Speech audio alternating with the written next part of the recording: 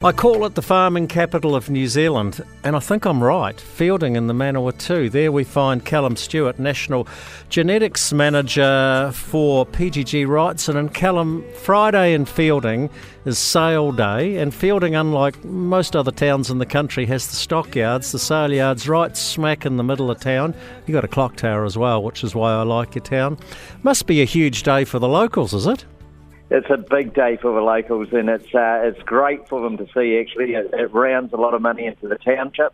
They support local, and the wives come into town with the farmers and their partners, and they have a big spend up. So it's the town benefits of having a great sale facility in the middle of town. Do they do a good cup of tea and scones at the sale yards? Well, funny enough, Jamie, I'm just having one now. They certainly do, and that's what it's all about. It creates that atmosphere, good quality food, and lovely basic sort of scones with cream and jam on them, you know? Yeah, well, I reckon we should have some sale yards in the middle of Dunedin here in the Octagon. I'd like to put some of our local body politicians in there and leave them in there. But don't start me on that one. Look, it's talking about bull from local body politicians. It's the bull selling season, and I've been reading some of the really good prices that have been going for some of these beef breeds, you know, the Angus and the Herefords and all that sort of stuff. And this is just a reflection of the good prices, I guess, farmers are being paid for red meat. Yeah, it certainly is. And look, they're producing a quality product.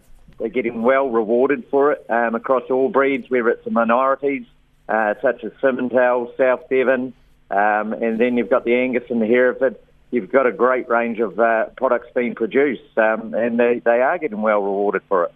Yeah, I think I was reading in the Otago Daily Times, well-known Otago beef breeder, I think I can call him that, Grey Pannet there at Roxburgh. He got, 48 grand for his top bull. He said it was crazy money, not that you'd turn it down. Oh, exactly, and look, Grey's a bit of an icon down the South Island there, and a bit of icon in the Hereford fraternity.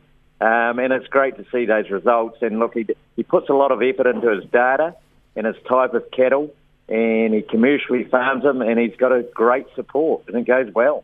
Callum, it's all very well breeding them and growing them. You've got to get them processed at the end of the day. How long is the tail of this backlog for this season? Are we getting anywhere near tidying it up? We're not close to tidying it up. It's certainly moving. It's probably the saviour for us at the moment, Jamie, would be the amount of grass we've got around. So we've been able to carry the cattle through. So it is a little bit challenging.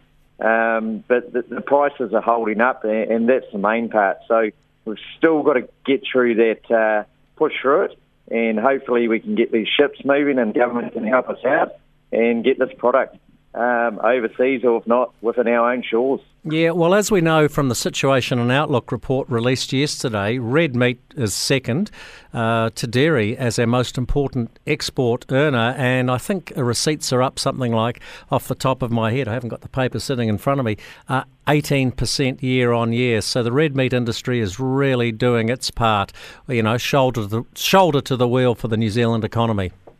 Exactly, and we're in good shape to probably even give that more of a nudge. And look, we're more than just farmers these days.